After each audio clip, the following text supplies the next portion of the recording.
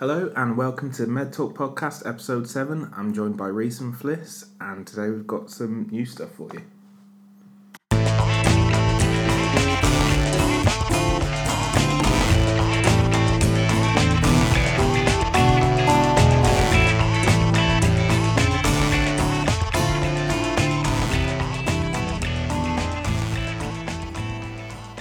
Okay, why don't I kick us off? I want to talk about this year's medtech Innovation Expo. Rapid News, the company that we all work for, is the organiser of medtech Innovation Expo. So between now and the show, you can expect a couple more updates from us on this podcast as to what to expect.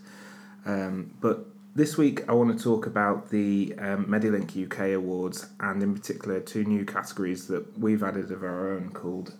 One is called the Medtech Innovation News Magazine Advancing Healthcare Award, and the other one is the Editor's Award for Business in Health Tech. And what are both of those awards going to cover? I thought you'd never ask. Seamless. Well, the MedTech Innovation News Magazine Advancing Healthcare Award is going to be open for submissions very, very soon, and we are looking for companies who are exhibiting at the show to submit their it's kind of like a best in show award, so we want them to submit their innovations that they'll be either launching or promoting during the show. And this very editorial team, together with Lou, who sadly isn't with us today, will get together and judge those innovations based on a range of factors, but obviously innovativeness being the main one. That's the big one, is it? That's the big one. Competitiveness, market demand, all those kind of things. So it's really exciting, and we'll be presenting the award on the night. And I'm sure we're going to be covering it on MTI, so if anyone interested, they can keep an eye on the website. Correct. Yeah.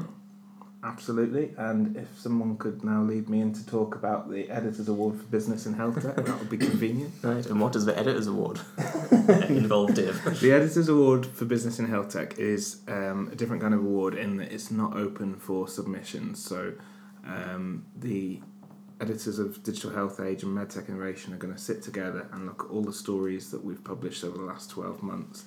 And we're going to be looking for innovative companies in the sector who are really doing more to advance health tech. So it's kind of an award based on the content that we've received, and we'll be looking for those industry leaders, and they'll be announced at the same time as the other category in, I think it's early April. We'll be announcing the nominees.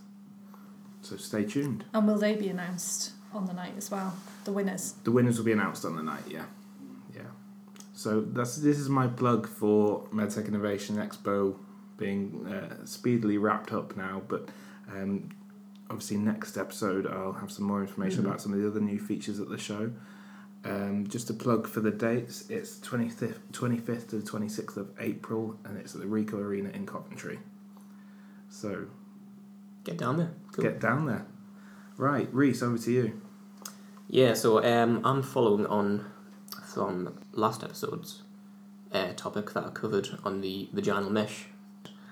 Yesterday it was announced in Parliament by Jeremy Hunt that the government is going to undertake a review of a number of medical products that have caused public scandals.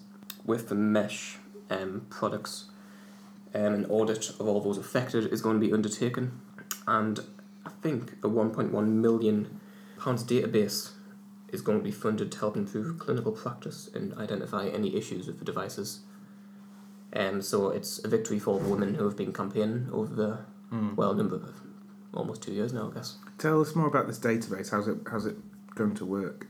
Well, the issue with a lot of the vaginal mesh sort of clinical details is that any problems that women have had haven't been properly recorded by surgeons or by the hospitals, so I assume the audit will look into how many women have been affected, and the database will help record this for any future issues.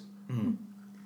You would think there would be like a way that they could. So the FDA and the MHRA have a yellow card system. The FDA has a way of contacting them just from a patient for them to just email in, you would think that they would offer that maybe as a service as well. So if they were having discomfort that could potentially be as a result of the mesh, they could email that in and maybe then have that confirmed by a GP or something. That would be, I think, a more expansive way, wouldn't it, of looking at the issues surrounding the mesh. Yeah, and I do think the yellow card system was mentioned.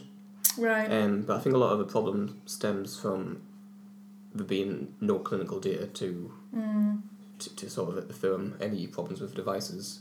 So these issues weren't really getting relayed to the devices. Yeah. Who were seen as being something else entirely. Doesn't the yellow card system have an app? Or have I imagined that? I don't know. I seem to remember that it does have an app. Well, I don't want to say that because it may not, but... Quite advanced, isn't it? For it, if they're going to use the yellow card system, then that would be good. I just meant because it sounds like the database that's being proposed is solely from a healthcare professional submitting the information rather than it being from a patient. Yeah. Which obviously for other devices and other medicines, it can come from the patient to get that database. Yeah, I've got a comment from the campaign group Sling the Mesh. I think it's Kath Sansom who produced this comment. She says, Jeremy Hunt says the review will not go into the science of mesh, and this is where the problem lies. Most studies do not use quality of life questionnaires or pick up the devastation of pain, lost sex lives, or constant urinary infections. Studies concentrate on if the mesh has cured the problem of prolapse or incontinence. Yeah, and that's the major issue that we've spoken about this in the past on the podcast, isn't it? It's like it's a minimally invasive surgery that, when effective, is fantastic. Yeah. But when it goes wrong, it may be a year, it may be 10 years down the line where these issues come up, and then they can't surgically remove it that easily, because the way it works is that the tissue binds around it. It just embeds into the tissue in the body and becomes pretty difficult to remove. Yeah, so if they're only focusing on that, and also it depends on the longevity of those studies as well as to how, like we were saying, if it's been 10 years since you've had it that you start to get those issues, they might not relate it to the mesh that's been implanted, but if they do finally get there, what studies have there been on that sort of scale to look at those? Yeah, definitely. Because Jeremy Hunt makes a nice point actually about the government's response to the mesh. I never thought I'd hear you say that. Yeah, I'm quite surprised. He says, we must acknowledge that the response to these issues in those in positions of authority has not always been good enough. So at least he's taken it upon himself to admit that. Acknowledge it. Yeah. That's nice.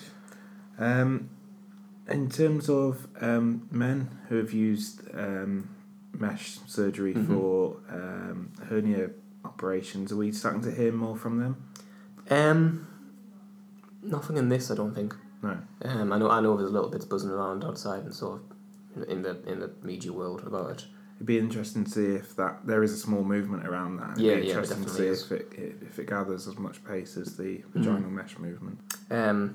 Yeah, definitely. And also included in the statement yesterday was that whilst some people have been calling on a ban for products, Jeremy Hunt did mention that that was not an option, as clinical experts have agreed that when used appropriately, like you were saying, Fliss, many women gain benefits from the intervention. Okay. Do you think as well this is almost, talking from a very cynical point of view, do you think this action that's being taken as well is a little bit of a way of them to kind of not necessarily quash the legal implications that have surrounded the mesh? Because obviously you've had like people in Ireland and Australia raising quite dramatic legal cases against the manufacturers. Do you think this may lead to a little bit of a quietening of that kind of action happening, or maybe here in the UK, because I think a lot of the women here in the UK have tried to sue the NHS rather than the manufacturers. Because the manufacturer's Johnson & Johnson, right? Not of all the devices. Type.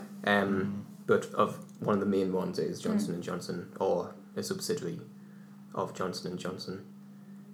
So I don't know if that'll stop any lawsuits. Because I think, like here in the UK, they deal more with the clinical side of the NHS and how the operation's being done. Whereas in the US, you see a lot of women, I think over 1 million across the world now, have sued. Wow. No, sorry, it's not millions of pounds have been gained from the lawsuits. Right. From sort of US and Australia. Yeah. Yeah, because there was a big one in Australia. I remember reading about that. That was involved quite a lot of people, wasn't it? Yeah. I just want to cut in and say our invisible fact checker, who's not here but definitely is here, has just informed me that the MHRA does have a yellow card app. So brilliant. It is brilliant, and it's something. Perhaps it's something that the policymakers should be thinking about for this register now as a good way of bringing the community together around the issue. Perhaps an app is a good next step, but fairly straightforward way to get that information as well. Absolutely, yeah. Yeah, and I think there are some things as well, like people might be more inclined to just pop, it might be minor inconveniences involved with that, that they would be more inclined to put it down in an app, whereas they might not go and see their GP about it because it's not that bad an issue, whereas there's still things to take into consideration, aren't they?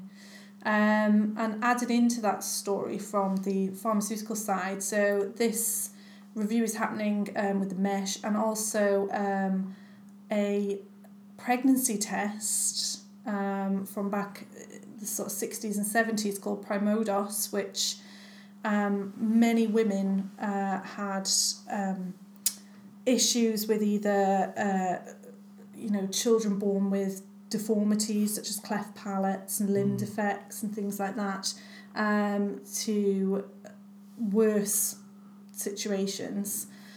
They're looking into that. Apparently there was potential claims being raised in the early 80s, but they couldn't really link it with the pregnancy test back then. So it's quite interesting to see that the longevity of that, it's quite a long time ago that was in effect. People are sort of like relating it to the thalidomide thing as well, which, obviously a similar issue. And also the sodium valproate issue, which I raised in one of our earlier podcasts. Right. So that's the anti-epilepsy drug, which can have effect on unborn children when the mother is required to take it for treatment of epilepsy. So they're looking into those as well. So it'll be interesting to see what comes out of that. A really interesting quote from a story on the Daily Mail about this was that the chairwoman of the Association for Children Damaged by Hormone Pregnancy Tests has said that we are disappointed that the 3 campaigns are being reviewed together. Yeah, I read that as well. I think they're calling for separate reviews of each of the products. Yeah, because they seem to be quite different cases. Completely different, yeah. I could... trying to think if I could understand the sodium valproate with the Primodos, but even then they're still very different, aren't they?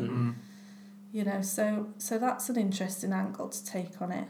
And also what was interesting to find out when looking into it more extensively was how people used to actually perform pregnancy tests before even Primodos. Go on, tell us again. You mentioned this morning, but for the listeners, how did they used to perform pregnancy tests before Primodos? So apparently, before Primodos, women would be... a sample would be taken from the woman who was maybe pregnant, maybe not, she didn't know. And then they would send that to a lab and inject it into a toad. And if the toad produced eggs as a result of being injected with this sample, it would suggest that the patient was expecting. Not a definite, but would suggest. So what's the link there? Just eggs? It's the hormones. It's the level of hormones. Women have eggs, toads have eggs. So the way that a pregnancy test works, it works on your hormone levels. And obviously nowadays it's done on, via urine. But so the high levels of hormones from the sample from the potentially expectant mother would cause the toad to produce loads of eggs, apparently. Oh my God. That's a shock for the toad. A shock for the toad, yes. Just one toad or different toads? What, one toad for the whole world? No, not just one. One per lab. Yeah. And Dave, you mentioned another test that dated back. Yeah, I think. Longer, I think this goes back to Victorian times, but I heard something on Radio 4 the other day, because I'm clever. I listen to Radio 4. Yeah, because I just want you to know I listen to Radio 4. What have we got in the office? Absolute 80s? Yeah, Absolute 80s. Well, that's your choice. That's not my choice at all. Slanderous. I like to put my headphones in and switch to Radio 4, which is where I found out that in the Victorian times, they used to have urine tasters even, for women who thought they may be pregnant, and apparently it's to do with the sugary taste of the urine was an indicator of pregnancy, and that was some poor fool's job. So why couldn't women just do it? Good question. Get a chart. Yeah. Outline the different flavours. Yeah. We're straying into Bristol stool chart territory here. Yeah, that's really unpleasant. Our invisible fact checker's looking at me bewildered about the Bristol stool chart. Are you not familiar with this? No, what is it? The Bristol stool chart is something used by doctors. Our listeners will be probably familiar with this. It's something used by doctors to identify the 7 different types of human feces, and they all have sort of quirky, funny descriptions. Well, not funny, but sort of interesting descriptions. But some doctors have taken it upon themselves to start baking Bristol stool tarts, which are just cakes that use things like Maltesers and other chocolate decorations to recreate the stool chart. Why would they do that? I don't know. Why would they do a cake? I'm slightly worried that we're going to have to cut all of this because it's too puerile. It's probably the worst podcast we've ever done. Well, last week you talked about insect penises, so... I did talk about insect penises. Yeah, well, you'll have to go back and listen. I'm going to have to. Yeah, it was a good one. It was quite interesting. It was interesting. Yeah. Well, while you're at a point where you're having this sort of discussion about what you're going to cut out and such, how can a pregnancy test make birth defects? Oh, so the pregnancy test itself involved a massive amount of hormones that are normally used in period delayers. Well, like the pills? Yeah, so you get that pill that you can take to actually prevent your period from coming on. Yeah. So it's like that, at a lower dose though, and apparently it caused a rapid spike in progesterone levels, which resulted in a small menstrual-like bleed in non-expectant women. So that's how you knew if you were pregnant or not. And then these caused disabilities because the fetus's livers were not sufficiently developed to process that excessive amount of progesterone, basically. God, that's horrible. Yeah. And interestingly enough, which is a point that Lou raised earlier when we were discussing this issue, was that there's some sort of thoughts that the company that developed the test knew about these effects, and that these complications have been sort of hidden away and swept under the carpet. Will they be held accountable for that? That's criminal. Or is that still ongoing? Yeah, well, I think that's going to be obviously raised in this review. I mean, there's, like I said, the damages claim in 82 but was dropped because they couldn't potentially, link it. The scientific evidence does not support a causal association, apparently. This is from the Daily Mail article. So this is a recent review that concluded that scientific evidence does not support a causal association between the use of HPTs and such as primodose and birth defects or miscarriage. So, it's going to be interesting to see what they come out with.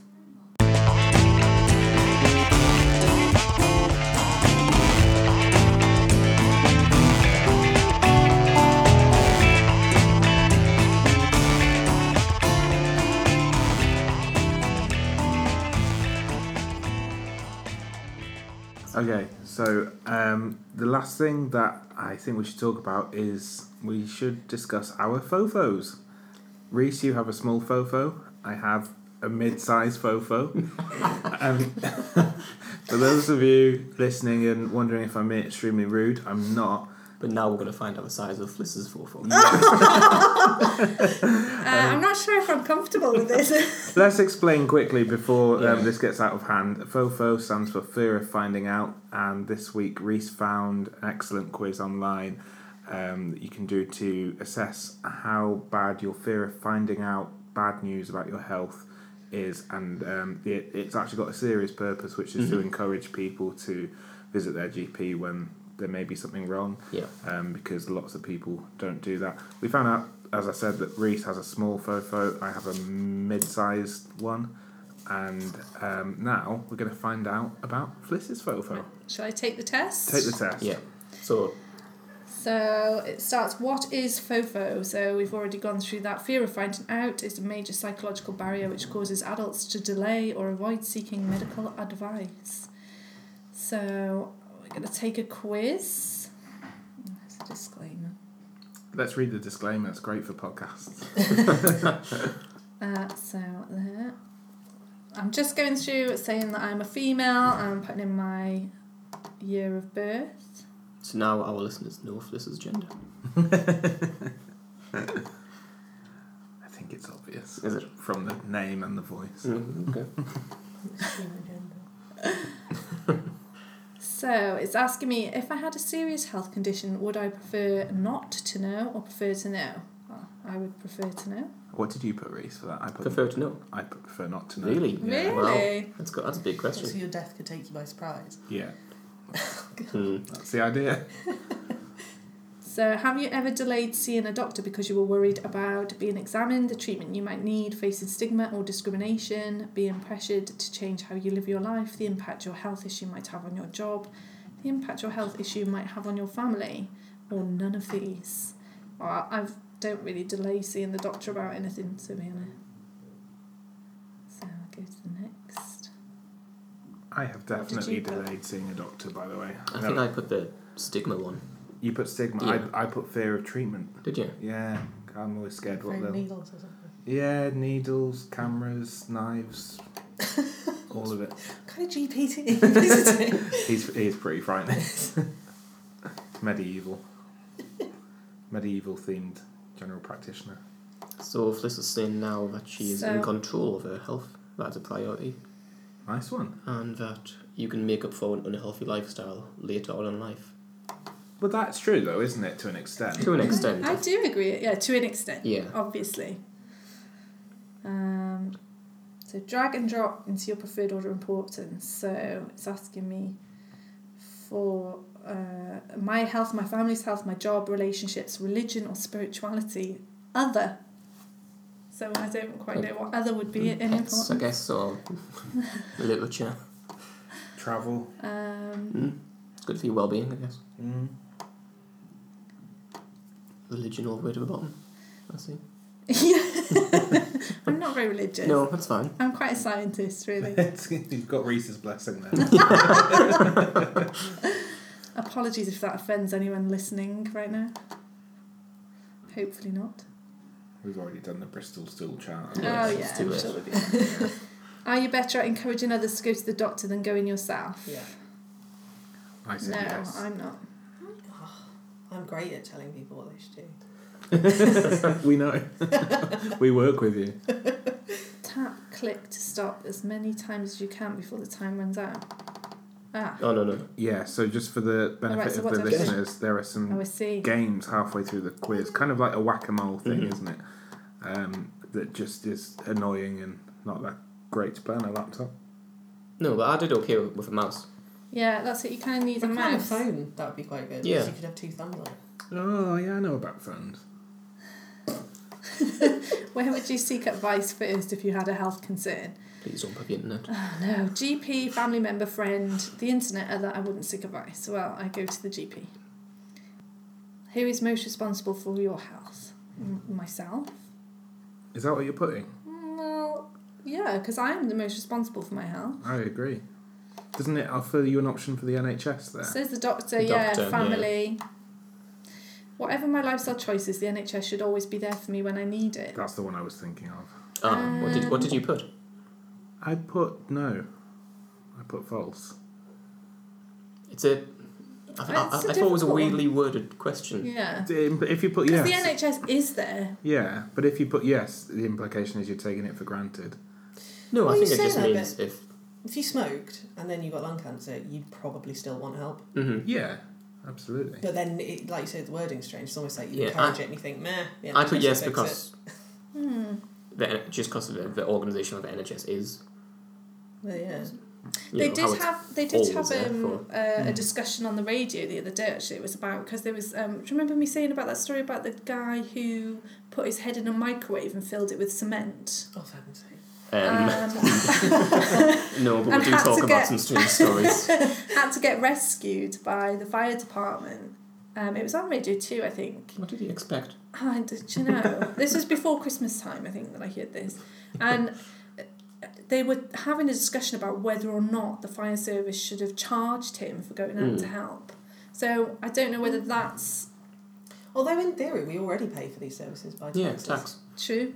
I kind of think it's a weirdly worded Yeah. question, and I'm not quite sure how to answer it, so I'll just answer it yes. Okay. It's another game where I've got to burst a bubble, apparently. Oh, these games. Can you are remember your infuriating. score, Dave? I got 1. I got 10. I just it's want to put really that out there. hard with a Mac with Nice a one. PC. You've got to get the ones with the things in. Yeah, I'm trying. Can't. It's really hard. And now it's gone from No, give a blue one, give a blue one. Oh, no. can't. Oh, you got one. It's really hard without a mouse to do that. Alright, so what stops you from leading a healthier lifestyle? Select all that apply. Healthy food and gym membership costs too much. It's tricky to know how much sugar, salt, fat is in the food I buy. I don't have time to exercise. Struggle to break my bad habits. Another reason. To be honest, I'm going to have to say nothing because I lead quite a healthy lifestyle, Yeah, you do. to be fair. I put that I can't break bad habits. That's me. Yeah. Or other, I like food. I know they didn't really offer that. I like food too much. Specifically cheese And red wine. and red Are wine. the decisions you make around your health influenced by friends, celebrities, parents, doctor, children, partner, other? None of these. Kim Kardashian. Really, that's your idol in terms of health. Yeah. Right. She looks healthy. I've gone for children, partner, and doctor on that one. Have your parents or grandparents ever put off seeing the doctor when they've had worries? Yes. My dad did, for sure. Congratulations, it says, and I've got some sort of... I don't have a fofo. You've got no photo. So you basically OMG. won the quiz. Yeah. This Nice one, means Fliss. you don't Yes. appear to have a fear of finding out where your health is considered. You're completely in tune with yourself. You're And my health. You're completely at peace. Well... so Lou did this the other day, didn't she? She did. Can you remember what score she got?